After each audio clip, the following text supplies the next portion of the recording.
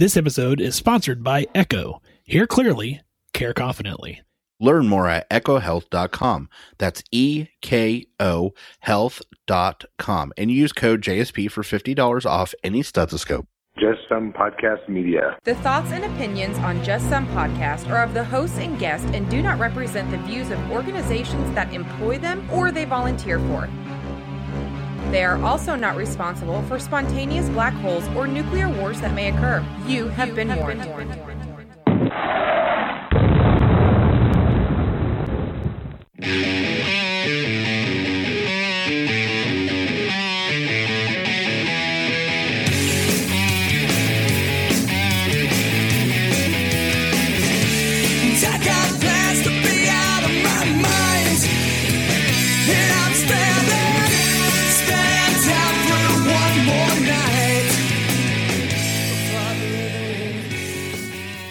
Well, guys, I guess we can get started on our good doctor story. We have a doctor that's actually with us this week. We don't always get to have the subject of our good portion of our podcast, and it's always exciting when we do. And I'm very excited to get to tell you about this person and the research that he's done. It is really amazing, and I think you guys are going to just be really fascinated by him and the book that he's written. This is Dr. Ardavan Azly. He's a board-certified spine surgeon who received his undergraduate education at the University of California, Berkeley, where he double majored in physiology and genetics, and he earned his MD from New York Medical College, completed his residency at St. Vincent's Hospital in New York City while working with some of the world's most renowned scoliosis surgeons. He received his spine surgery fellowship training at a little school called Harvard University. In addition to his private practice, Dr. Azly has been active in researching and developing cutting-edge treatments for osteoporotic and aging spines. He lives in Sacramento. So I am going to welcome him, and then Tom and Ben are going to kind of take over the interview. Welcome, Dr. Azly. Thank you very much for having me. So, Dr. Azly, we got to talk a little bit before the show. First of all, thanks for your time. We really appreciate it. We told people about your background, but really the book started off on some things you were noticing going wrong in spine surgeries, and that just wasn't getting corrected. And it started with the pedicle screw. Is that correct? Correct. Okay, so what made you notice it? What was going wrong with it? And how did this all start? Very well. It's actually, to understand it, we got to go back a little bit in time to explain what these pedicle screws are. You know, spine is a mechanical device. It's a bunch of bones that are stacked up on top of each other and separated by these cartilage, we call them discs. Sometimes when there's an injury, accident or so, the disc gets injured and causes pain. So the treatment for that is to remove the disc and turn the two bones into one bone with a surgery we call a fusion surgery. So we started doing these surgeries, let's say in 70s and 80s. The problem with this surgery is that once you take the disc out and what you do, you put some bone graft between the two bones, and you're hoping that this bone graft will turn into one bone. Well, unfortunately, in about 25% of the surgeries, so 75% healed very well, but 25%, this bone graft didn't turn into a solid bone, and we ended up what we call a non-union. So as spine surgery is a subspecialty of orthopedic surgery. Orthopedics are I became orthopedic surgeon first, and then I did a fellowship in spine surgery, which was 1 year, and I started practicing as a spine surgeon. So from orthopedic surgery, treating fractures, we knew that the best way of healing the two bones together is to immobilize them together. Right around 1960s, a German team, Swiss-German team, came up with the idea that we screws and plates into the two fracture ends, hold them together, and immobilize them with plates and screws. We call that AO technique, Angiostero Osteosynthetica. We call it rigid fixation. And after that, we had great success treating fractures in long bones like arm and leg. Well, we had the success, so we said, okay, we got to do similar thing to spine.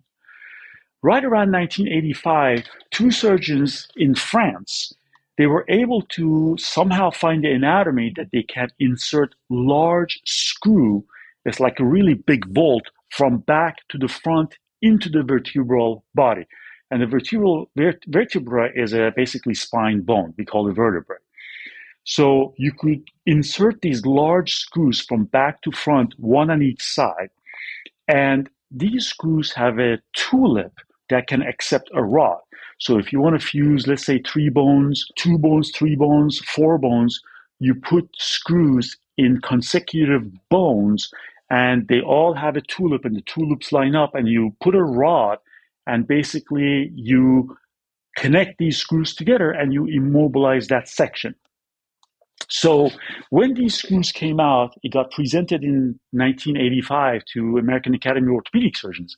Once we saw that, we were like, this is what we've been waiting for.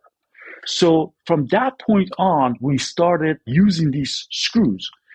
Problem is that initially, right around early 1990s, we did not have very good results. There were actually, at some point, there were about 7,000 lawsuits against the manufacturer of these screws, a company called Soffer Mordanic, which became Medtronic, and another company.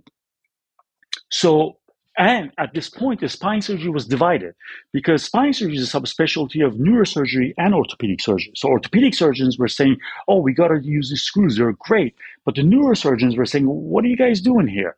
So when all of this was going on, and the lawyers, not only they sued the manufacturer, but actually they sued the doctors too. They sued, at some point, there were about 500 lawsuits against North American Spine Society and American Academy of Orthopedic Surgeons. So not only they sued the manufacturer, but they sued the doctors too. So as this was going on, and there was a Senate investigation at this time to use of these screws, a doctor named Dr. Zdeblik from Wisconsin, he's the head of orthopedic spine division in University of Wisconsin right now. He published a paper saying that these screws work beautifully. They are absolutely awesome. They increase fusion rate and they improve outcome. So this paper got published in 1993 in Spine Journal. Once this paper got published, 2 things happened. One, spine surgeons started saying like, see, we knew this was good. So the use of screws skyrocketed and the use of screws became standard of care. And 2, the second thing happened is that these lawsuits disappeared for lack of evidence. And actually this paper was a good chunk of it. Everybody kept pointing to this paper. So we started using these screws. Then I came along, and we noticed that the problem is that around late 1990s and early 2000s, 6 papers came out, 6 papers, multinational, multi-center. They looked at these screws and they evaluated them. All 6, they said that these screws don't work. They do not increase fusion rate and they do not improve outcome. If anything, they cause increased operation time and increased blood loss. So once we saw that, we didn't know what to do with it. And we kept going, we kept continuing. Well, so I was going to ask real quick, Doc. So in a case like this, where you have now mounting evidence that the original assertion is incorrect, do you go back and say, okay, guy, explain how you came to this conclusion? Or is that what we're getting to here coming up?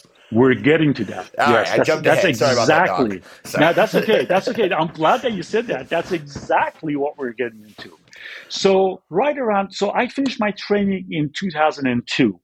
So by the time I finished my training, pedicle screws has had a significant hold in the world of spine surgery. They were standard of care. Every time you got the fusion, you use the screws. And at this point, neurosurgeons gave up their fight and neurosurgeons started learning how to put the screws in. So by the time I finished my training in 2002, neurosurgeons and orthopedic surgeons were using these screws. So the whole 2010s, there was no issue. All the lawsuit has gone back. We told ourselves that these screws work great because we know the screws work great in spite of those evidence, which I'm going to get back to. And then there was no problem. So right around 2013, I started my research and development about osteoporotic vertebrae. So what happens is this. Vertebrae, backbone, spine bone, is not a solid block of like a wood or like a cement. It's actually, you can see it as a shoebox. The outside shell is a very solid bone we call the cortical bone, but the inside bone is a spongy bone we call a cancellous bone. So we knew right around 2010s, 2013s, with the aging population, we're having problem with these screws. They keep pulling out. We have to do the surgery over and over and over and over. So what was going on? And that was the time I started telling myself that I have to invent a device. I have to work on this. Because in the past, they tried to make the screws better. They had screws that would open up like a flower. There were screws that you can shoot a glue right through the middle of it, that the glue would come out like spikes. But none of these really caused any like wow factor. So I started my research and development. And I got to be very open about research and development because there's an issue with it that I'll explain later. So I came up with a device that is a flat plate that sits against the lamina and uses composite straps to wrap around the lamina. Lamina is part of the bone in the back of the vertebrae that forms the roof of the spinal canal. So it's a flat bone. It's one of the strongest bones in the body. So I developed this device that uses composite straps. These straps are stronger than same size steel cable. They call it Dyneema. You can check it out. It's very strong material. It's a type of a special plastic. In Australia, they don't use steel winches anymore. They're all Dyneema because they're much stronger. So I use these straps to wrap around the lamina. So my device was able to hold on to the lamina, but using cortical bone as opposed to weak bone. I presented my device to Congress of Neurology in 2015, and I won the Innovation Showcase. That means that my device got presented to the world of neurosurgery, and I got a great response. Some of the surgeons were saying, is it available now? So anyways, but at that time, my device was in a prototype stage. So as I was developing my device, I started learning biomechanics of spine better and better and better. And I hit a problem with my device. To solve that problem, I said, well, let me go back to the screws and see how did they deal with that problem. That's when I started doing research and going into the literature and to try to find out, try to better my device. What I found out was scary. I mean, just flat out scary. I found out that majority of the, not just majority, great majority of the papers that has been published say that this stuff doesn't work. And I actually confronted those professors and they said, yeah, we know, we haven't been able to show. And they all said the same thing to me. They said, we understand, we know that we have not been able to show that these screws work with research, but we will in the future. Don't worry about it. That's exactly what I got from them. Wow. From every one of them. So I said, wait a minute. There's a paper that everybody refers to, that paper in 1993. Let's do a little bit more research about that, see what's going on with this paper. And what I found out at that time was flat out scary. One thing is that this paper in 1993 by Dr. Zdeblik was published by him only. There were no other co-authors. It was his work, his patients only. And listen to this. It was published in 1993 as a preliminary report. I spent 2 years looking for the final report. I was in a spine conference in 2016, and I talked to one of these leaders of the field. I said, where is this final report? He said, it doesn't exist. That study was abandoned in the middle. It was never finished. Wow. I was like, oh my God, wait, just when you think things cannot get worse, it gets 10 times worse. So go back to that history. So in 1993, this paper gets published. By 1996, 1997, these lawsuits start disappearing. But one other important thing happened. Dr. Zdeblik started getting paid from the company that was manufacturing these screws. And he stated that he got paid because of something that he invented. I've seen his invention and I'm not impressed. But he got paid from that. By the time from 1997 to 2004, he got paid $34 million from that company.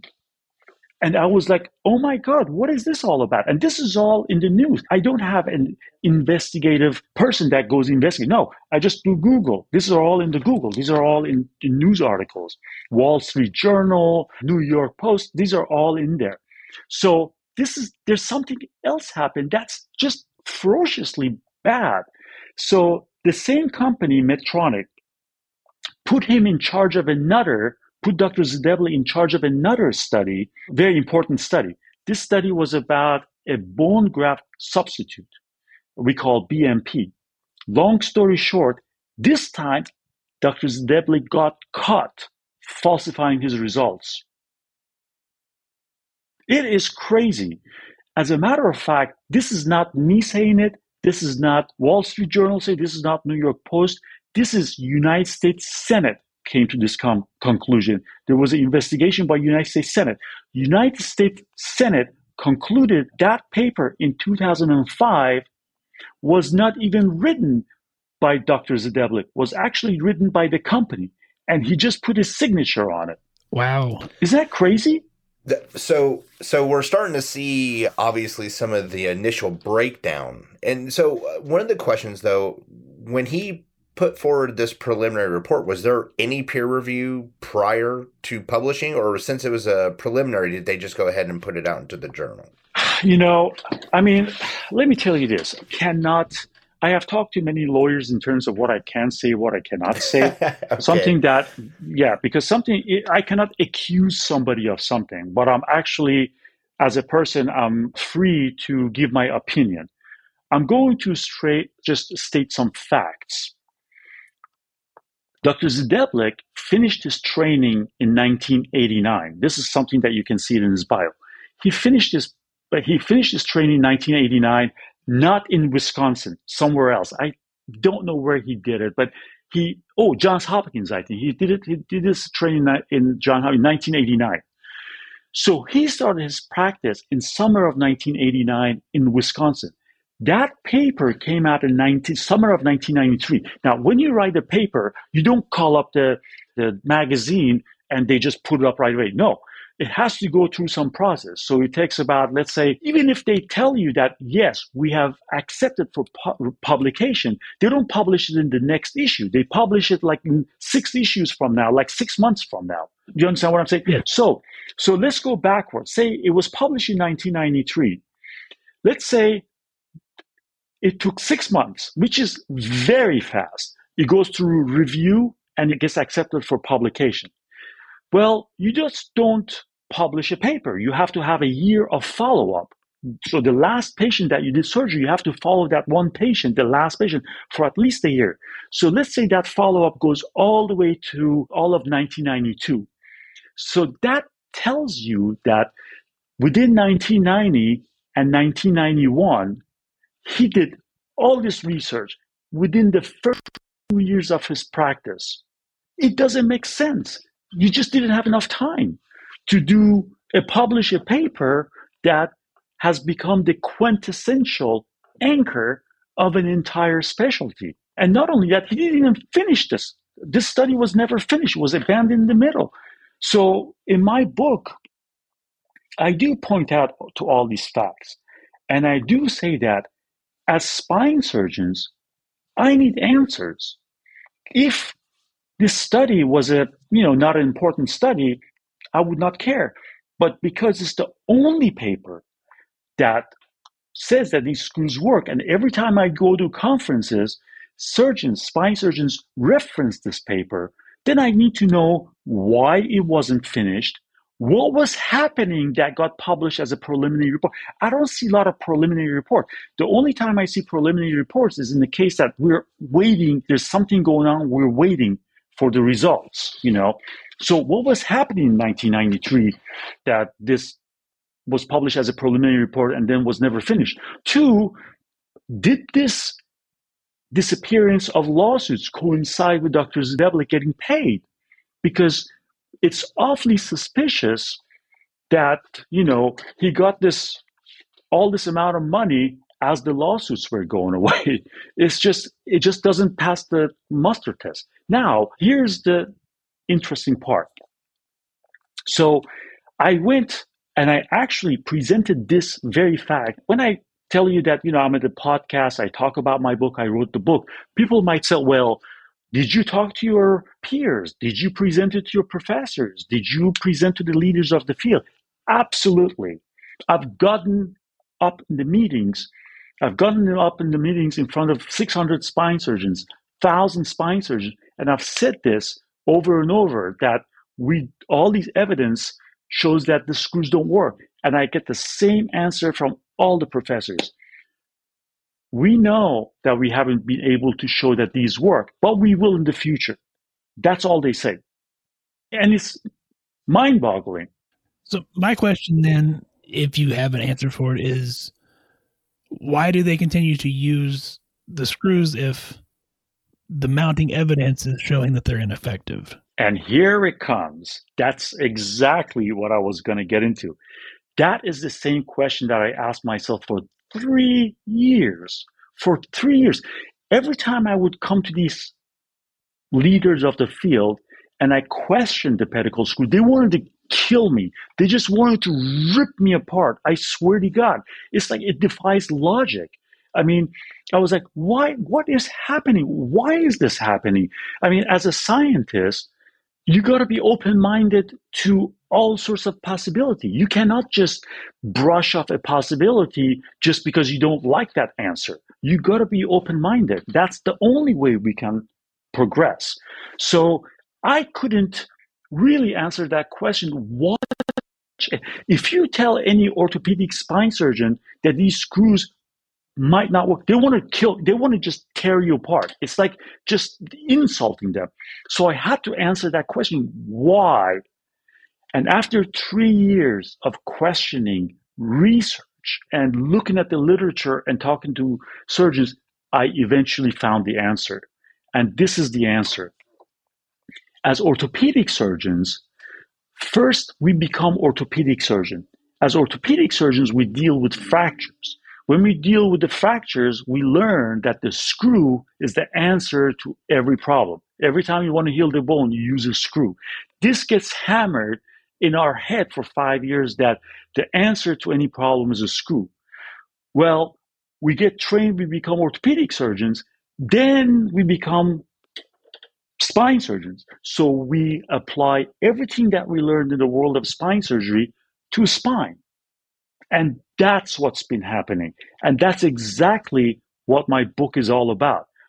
What my book is all about and says that it's not like a big controversy. It's not this all of us, me included, leaders of the field, has sold our specialty to the highest bidder, to these manufacturing companies. It's not that.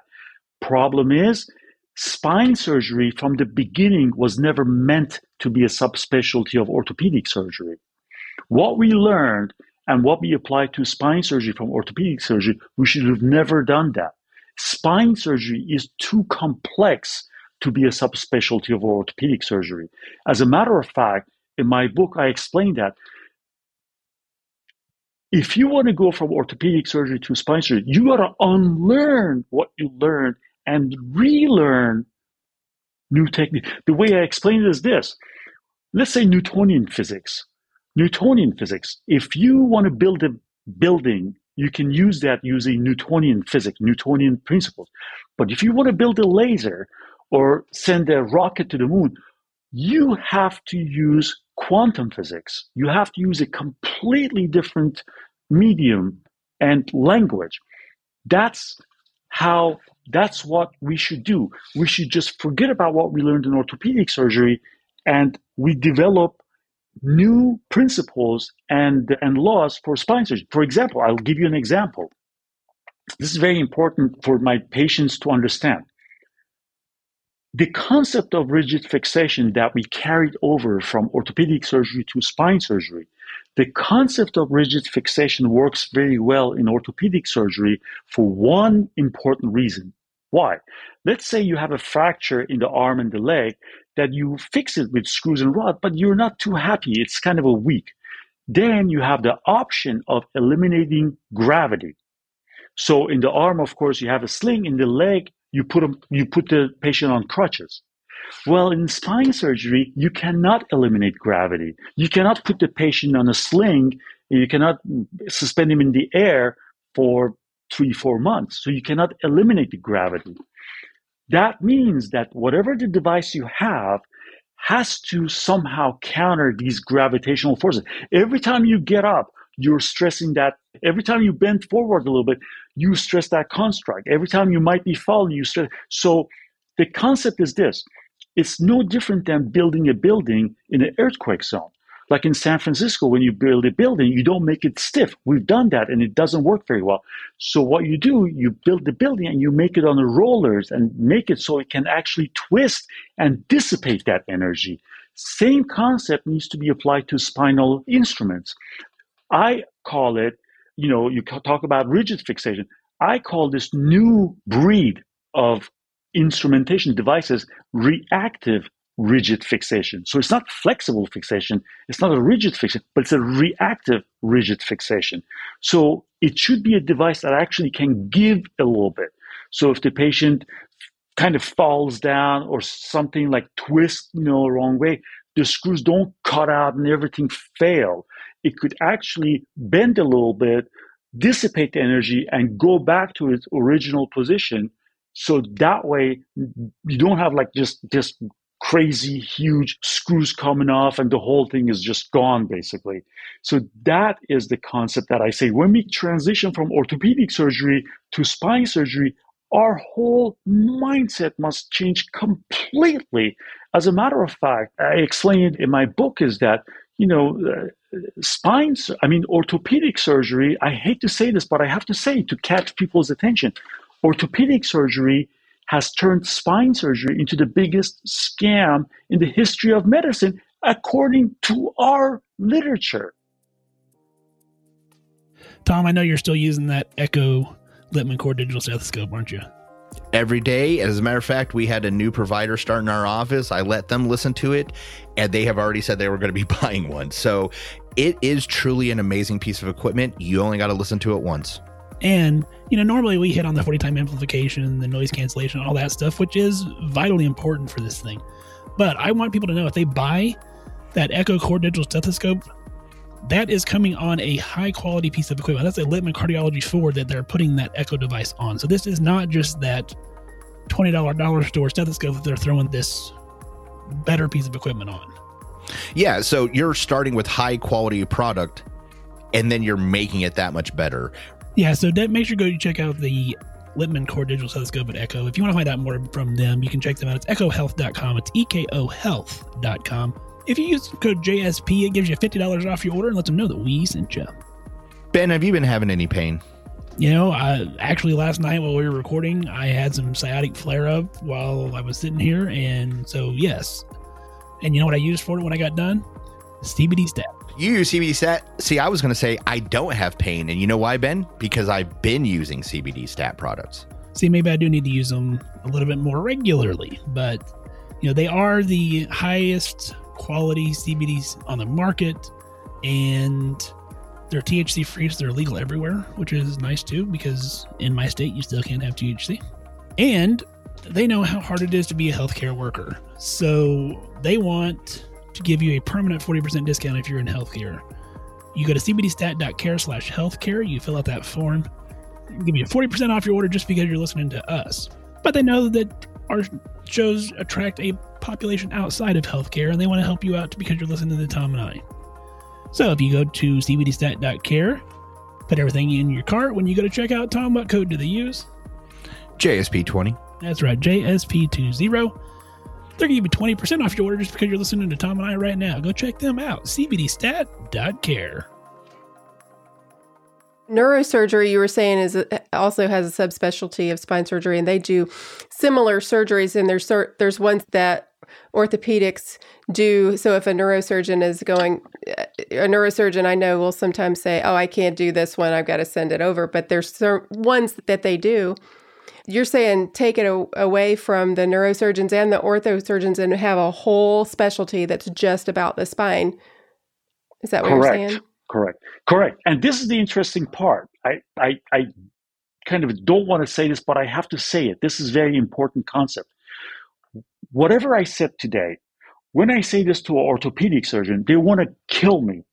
But when I say this to a neurosurgeon, they totally understand it. And they're like, yeah, you're right. I mean, this is just such a sharp division between philosophy of orthopedic surgery and neurosurgery that it's just crazy. And that's what was one of the reasons that I had to answer. I'm like, why such a, orthopedic surgeons, they are just sold out on concept of rigid fixation. They're sold out on the fact that the screw is as good as it's going to get. And one of the things that I explained in my book is that, I went through a lot of training.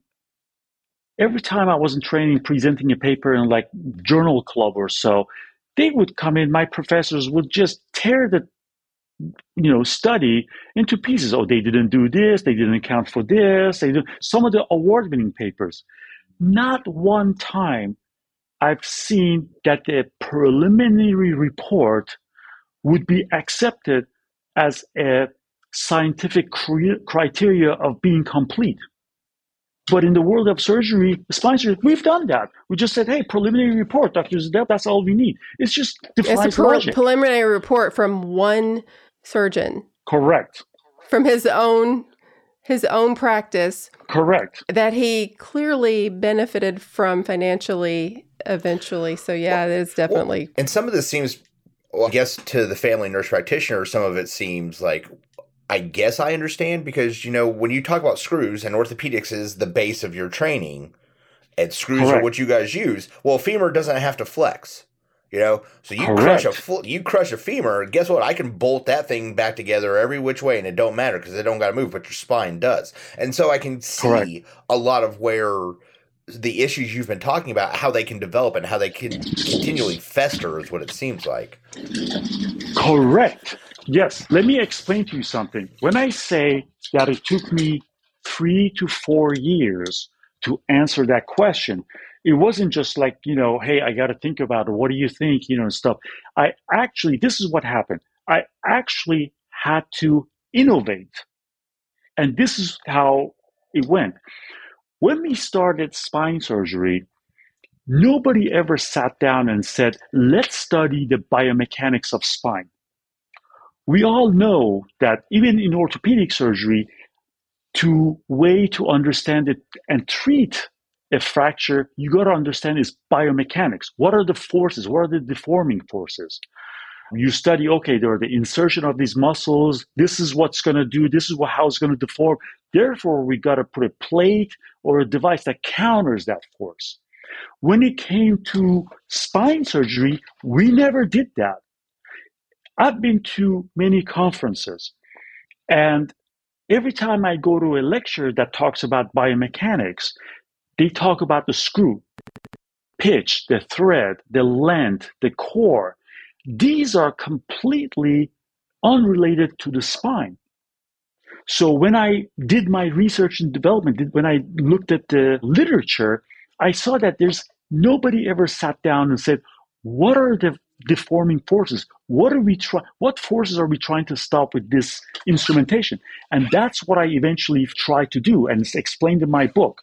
And this is how it goes. I was explaining this to one of my friends, and he looked at me and said, this is like 5th grade physics. This is like very simple. What are you talking about? I said, it's a 5th grade physics after you decipher the whole thing.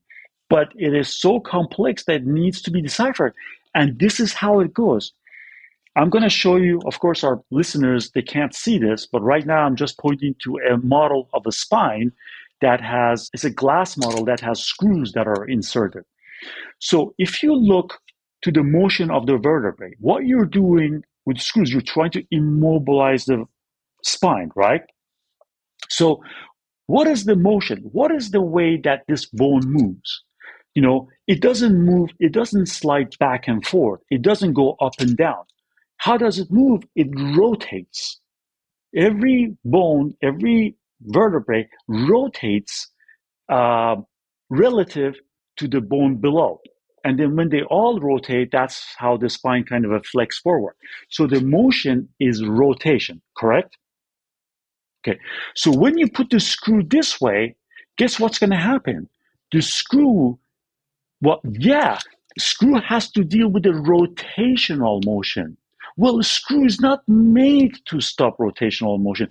I was 7 years old. I swear to God, I was 7 years old, or maybe even 6, when I realized that if you want to take a screw out, you don't yank on it. You toggle it, and then it will come out easier. And that's what's happening inside the spine. You put the screw in, and you tell it to stop toggle. And not only that, you don't even give him a cortical bone. You give him a cancellous bone. So you tell the screw to do something that's not made for. You give it nothing but a spongy bone. When the papers come back and say it doesn't work, you don't want to listen to it. Because your brain is brainwashed with the knowledge that screw is the answer to everything. I'm not kidding you. It's just crazy. Well, and do you feel, with your experience in medicine, that this is a common issue in medicine, not just in spinal surgery? Like, far too often in healthcare do we tend to latch onto something and forsake the new stuff coming out for the act of forsaking it because it's new. We want to stick with what we know. Is this something that you've seen before? And do you anticipate in your field it improving? Like, do you think spinal surgeons are finally going to go, I see the light? Or do you think they're like the rest of us and you guys are just like, nah, we're going to keep our head buried in the sand. That's where we like it. It's warm. So I have to answer that question in multiple layers. And one is this. As I explained, between the neurosurgeons or orthopedic surgeons, it's the orthopedic surgeons that I can't get through to them. Neurosurgeons are very well accepted. As a matter of fact, my device won the Innovation Showcase in Congress of Neurological Surgeons. I presented my device to the American Academy of Orthopedic Surgeons, which is an orthopedic-based thing, and they didn't even consider it. That just tells you right there. So, and it's not just that. When I show these to an orthopedic surgeon and I say that my device uses a strap and is stronger than a screw, they look at me and it's like, are you kidding me? I mean, that's like the dumbest thing we've ever heard. You're saying that your device that uses a strap is as strong as a screw? That's what they tell me. I swear to God, they cannot just go back. And my argument is very simple. I say, look, you can make the screw as strong as it can hold this building. But if you put it into junk, you got junk. My device may be not as strong as a screw, but it's hold on to the part of the vertebrae that as one of the strongest bones in the body. The neurosurgeons can understand, orthopedic surgeons not. So that's one layer of what I explained. So even in the world of spine surgery, there's that dichotomy between neurosurgeons and orthopedic surgeons. 2, when I started my research and development, somebody gave me an advice. And it's nothing bad. To be honest, I'm not bad-mouthing my own kind, the orthopedic surgeon. Because after all, we are very, we are successful. To get into orthopedic surgery or neurosurgery, you got to do very well in medical school. To get into medical school, you got to do very well in college. To get into those colleges, you got to do very well in high school. So we are the very successful students. So he told me, he said, your problem is going to be this. Neurosurgeons or spine surgeons' attitude is that if I'm not the one that invented this, then it must be junk. That sounds like something I can hear a neurosurgeon saying. Yeah. There you go. Right. But there's another layer that I want to discuss with you. And this happens in medicine all the time. A company comes up with a product. They approach a surgeon that's always a very famous surgeon. They're not going to approach some not famous surgeons. They want famous surgeons. So they approach a famous surgeon. Well, guess what? At that point, that famous surgeon starts writing articles that are favorable to that product. And then when we use it, and then 10 years later, we find out the product didn't work, nobody says anything. They just move on to the next product. And in my book, I say that, wait a minute, there should be some accountability. The CEO of that company, they have one goal only, to make money for the company. That's it. Yeah. So the CEO does this and gets partnered, bring a product into the thing, and after 10 years that we find out that this product didn't work, that CEO is somewhere in south of France and nobody asks him a question. So I would say that there should be some sort of accountability. Somebody has to tell that guy who published paper that was favorable and nobody can duplicate those results. Somebody has to tell him, come back here. What happened there? I mean, if you are a professor, if you are a scientist, you got to be impartial. And, it's just unfortunate. I got to say that I'm just embarrassed that we have not done that job. There was a segment. If you go to YouTube and type in CNN Zdeblik, you would see a segment that actually CNN was looking for Dr. Zdeblik to ask him some questions. And there was a doctor named Dr. Carnegie, who is the head of spine surgery in Stanford. And they talked to him, and he said that, we didn't live up to our expectations. I'm going to tell you something that's going to be very shocking, okay? This is very shocking when I saw it. So when I say all of these things, it's not just me. A good chunk of the spine surgeons actually agree with me. They just don't know what is happening and what the answer is. About 2020, February, March of 2020, I walked into my office. I get the Spine Journal. This time, the first article caught my attention. And the title was this: Undisclosed conflict of interest is prevalent in spine literature. This is our journal. What does that mean? That means our data is tainted. That's our journalist saying.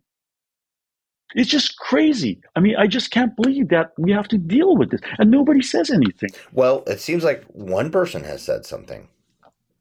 Well, when I found that out, let me tell you, I mean, I went through 5 years to ask that question to myself. One thing, my wife was very unhappy for me to write this book. She was telling me that, you have a good practice, we have a good life, you can just ruin it with this book. And as a matter of fact, I asked myself for 5 years, I said, World of Spine Surgery went through a great trauma in 1990s. I mean, just bad trauma, bad reputation, lawsuits, this and that. With this book, I'm going to be opening those old wounds. Am I doing the right thing? Am I, what am I doing here? Is it the right thing? Because after all, it's all for the patient. It's not about me. It's not about you. It's not about Dr. Zdeblik. It's about patients.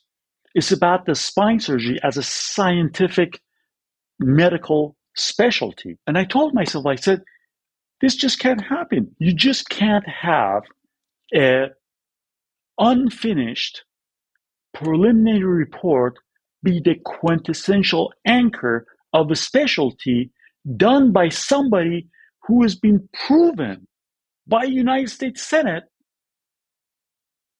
that his work is tainted. I mean, you just can't go on like that. So, no, Dr. Hasley, you've mentioned your book several times, and I don't think we've actually said the name of it. We're wrapping up the interview here. So can you tell us the name of your book and where all they can find it at? Yes, the name of the book is Corporate Spine. Corporate Spine. Very simple. And they can, it's available at Amazon. It's not very expensive. It's only $25, and you can get it in a few days. When I wrote this book, of course, I wanted to bring up this notion that, the world of spine surgery, all the evidence is just, I have to go back and say, about the state of world of spine surgery. In my book, I say that, look, there's one paper that says it works. 6 papers says it doesn't work. And the leaders of the field said, yes, we understand that we haven't been able to show that the screws work, but we will in the future. And my argument to them is that every time you fail to show that these screws work, you've actually shown that they didn't work. These are not two separate events. So when you couldn't, so you have all this immense amount of knowledge, research says that they are not working. And we are surgeons. We are implanting these in our patients. We are the ones that changing our patients' lives. It's our duty to show what we're doing is right. And we haven't done that. And so anyway, so when I was writing this book, I wanted to bring about this notion, but I didn't want this book to be just a complaint kind of a book. So what I decided is that the best thing to do is to transfer my knowledge of 20 years of practicing as a spine surgeon to my patients, so they would understand what us as spine surgeons, we go through to the patient who needs surgery, who doesn't need surgery, who would benefit from a surgery. So the first 4 chapters, the book is 8 chapters. The first 4 chapters is about me teaching public about back pain, what causes it, and the treatments. And then the chapter 5 and on is about what has happened and where do we go from here. Because I truly believe that if somebody comes up and raises an issue and complains about a state of a event, they have to come up with solutions. If they don't have a solutions, it's worthless. So that's why I had to come up with the solutions to say, this is what we have to do to put a roadmap for the future of spine surgery, basically. And you were saying during the pre-show that you would recommend this book for like even family practice, for us to get a better understanding of our patients' back pain and the things that we're dealing with them. Correct. So this is about people. See, this is a situation. I was kind of getting frustrated. I got frustrated, got used to, and then got frustrated again. Every time I talk about surgery to my patients, they just like, oh my God, they get so scared. And it's just very scary to talk about surgery. And, some people expect to do one surgery and all the pain go away. Some people say, hey, why am I need a second surgery?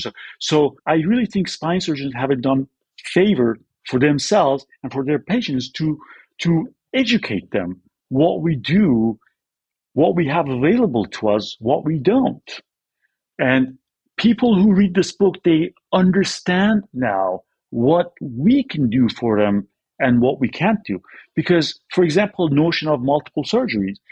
In my book, I explain that some people, they have a local. I divide my patients into 2 categories, simple and complex. Simple if they have 1 or 2 discs that are bad, complex if they have 3 or more. Why is that important? It's important because when you go to the complex section, your problem goes from a localized area into a regional area. So if you're a patient that has a localized area, these are the patients that they do great with surgery. Now, if people have a regional problem, have like 3 or 4 discs that are bad, then the notion of one surgery and then everything go away is just not realistic. These are the people that we have to manage them throughout the years. Therefore, the notion of multiple surgery is not a futile, it's not a bad, outcome, bad plan. This is just something that we have available for the patient. And then that's something that needs to be communicated to the patient so they understand what they're getting themselves into. So if they decide to go that route, they need to understand that's the last resort. They have to do whatever they can not to have the surgery. And then if everything fails and if they're just miserable that they cannot continue like that, then they have to go down that path. So, Doc, we've covered a lot of stuff tonight. Other than getting your book, what would be a final parting thought you want the crowd to hear before we get off tonight? Obviously, we want everybody to read it, but is there anything like maybe that's not directly in the book or something you're just like, this is vital information, you got to know this before you get the book and it'll make it all make sense? One thing that I want to say that I actually shot some videos for every chapter. So I figured, some people might understand, some people might not, some people can read the book, some people can't. So I actually have explained every chapter with a video. And hopefully this website will come up pretty soon. And the website is corporatespinebook.com. So corporatespinebook.com. So hopefully, like today is December 21st, 2022. Hopefully within a week or so, this website would be up and running. So if the patients want to watch the videos first and then read the book so they have some sort of a background, or read the book, they didn't understand it, or they don't want to read the book, they can watch these videos and I try to explain them so that would help them. Because this book is for everyone. You don't have to be a doctor or in the healthcare to read this book. If you have back pain, if you're older, if you've had surgeries, you would benefit from this. Awesome. Well, Ms. Tina, is there any last thoughts you want to share with Dr. Asley before we go? I can't really think of anything in particular. I do appreciate you and all the work that you've put into this. And I can appreciate your wife too for being concerned about that. I kind of empathize with her. That is a very bold and brave thing that you are doing to put yourself out there. I've been looking up this information as we've been discussing this, and it is all over the internet. And it is telling how there are all these articles you can find from like 2007, 2009, 2011. About probes into the situation and physicians gaining financially from, Medtronic and all of this. And then it just goes away. And I'm just like, what happened? So I think it's interesting. It's something that I feel like there's so many things like this, as we said earlier, in healthcare that go on, and it's like, how do you turn the Titanic around? It takes a long time, but you're doing the putting one foot in front of the other and trying to get your message out there. And I know writing a book is not easy. And so putting yourself out there like that, I appreciate you so much for all the hard work that you've put into this. Thank you. And, I got to tell you, it was everything that I've said in the book, I had to think 10 times about it to make sure that's the right thing. But I'm going to end with one thing. When I say people that, I'm writing a book and this is about the fact that everything we've done so far is wrong, they look at me, it's like, what are you talking about? That'll grab your attention. Yeah. Right. And I have to tell them one thing. I have to show them literally one thing, and they will go, and I see their jaws drop. Just do this. Google Zdeblek spine fusion. If you Google right now, Zdeblek spine fusion, you will see that paper by Dr. Zdeblek comes up. If you look at that, you will see that it was published in 1993, okay? If you look at that closely, you will see that's been referenced in 1,100 articles. And you can see that's a preliminary report. How in the world? This paper is the most referenced paper in the entire world of spine surgery. Right now, if you open North American Spine Society website and you look for the section that looks for recommendations, and the section that they talk about use of the screws, they have Dr. Zdeblek's paper as a main reference. And I tell you right now, how in the world a preliminary report can become, and that's been proven, has not been finished, is abandoned in the middle. There's no final report. How in the world a preliminary report has become a quintessential, most referenced paper in any specialty? Well, especially when there's 6 others refuting it. That makes it very, very hard to understand. Multi-center, multinational. Let me tell you a story now. This is an interesting story. This just tells you what I'm dealing with. Okay. So I was in 2016, I was in North American Spine Society. At that time, I was just starting to put the 2 and 2 together. So I was nowhere close to where I am today. I was just starting to questioning and approaching professors and say, hey, what's going on here? So I got up in front of 600 spine surgeons and I said, look, there's multiple papers that says that these screws don't work. So go from here. And then the panelists, and I didn't want to get in the fight because these are my professors. These are very famous people. Who am I to question them? And one of the professors in the panel made an explanation that didn't make sense, but I didn't want to attack him. So I stopped. I sat down. 20 minutes later, listen to this now. 20 minutes later, I'm in the line to get coffee. I'm talking to a surgeon. He introduces me to a surgeon behind me that was standing behind me. He says, oh, this is Dr. Asley, this is Dr. So-and-so. I'm not going to mention name. The surgeon behind me says, and he tells him, he says, Dr. Asley doesn't like the screws. And the surgeon behind me says, oh, you're the gentleman that questioned the screws and you said that made that comment. Well, I got to tell you that we all are welcome to our opinions, but I just want to tell you that you're very wrong. I said, it's not about me. I have nothing to do with it. All I'm saying is that all this research says that stuff doesn't work. Maybe, just maybe they're trying to tell us something. He said, listen to this. He said, I know. I published those papers. Those are my patients. I'm like, oh yeah, what's your name? He told me his name, and I had the papers in my hand. I said, well, let's find it. It was the second paper in my hand. His name was on the paper. He was the fifth author. He said, see, that's me. These are my patients. I'm like, okay, let's read your paper. At the end, the last sentence said, based on this evidence, we do not recommend routine use of pedicle screws in spinal fusions. He looked at it. He stroked his chin. He said, no, that's wrong. And he walked away. To his own paper. I kid you not. I swear to God. And this is not some story that this has happened to me. This is what I'm dealing with. Yeah, when people are refusing their own work, that's pretty tough.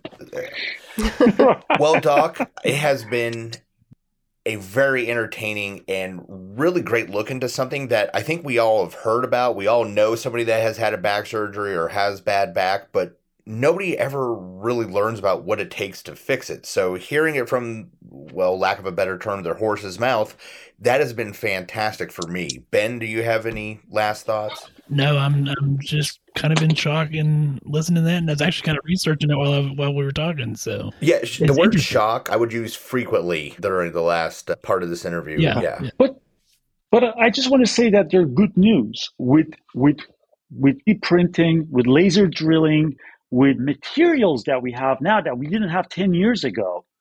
We do have the power to come up with the appropriate devices. So the future is bright. Yeah. Except somehow, somebody, and it's not going to happen from inside because I've tried it. Somehow, somebody has to tell these surgeons, the leaders of my field, saying that, hey man, you might want to take a second look at this. And that's all I'm asking for. Well, and I think that's a good question. Right. Miss Tina? Thank you very much for having me. No, I had a great time, Doc. Thanks. Thank you so much for coming on the podcast and for all of your hard work. And Tom and Ben, remind everybody where they can find you and your podcast. You can find us at justsonpodcast.com. We're on Facebook, Twitter, YouTube, all that good stuff. Our other podcasts will continue to monitor. That's also at justsonpodcast.com. So you can find everything over there. And you can find me at goodnursebadnurse.com, and we're on all social media at goodnursebadnurse. You can email me at tina@goodnursebadnurse.com. And I also want to remind you that even if you're a bad girl or a bad boy, be a good nurse. Swearing just to pass the time. Lately I see why I am alone. I caught some road rage and I thought of you, and all the many times you say I should have known. Took a class so I could find my G, find mediocrity's the best that I could do. To shower, but I slept all day. It takes everything to live the life I choose. Oh, what do you say? I screw up everything again. Oh, what did you prove except there's only more for me to lose? Failure's not the same without you.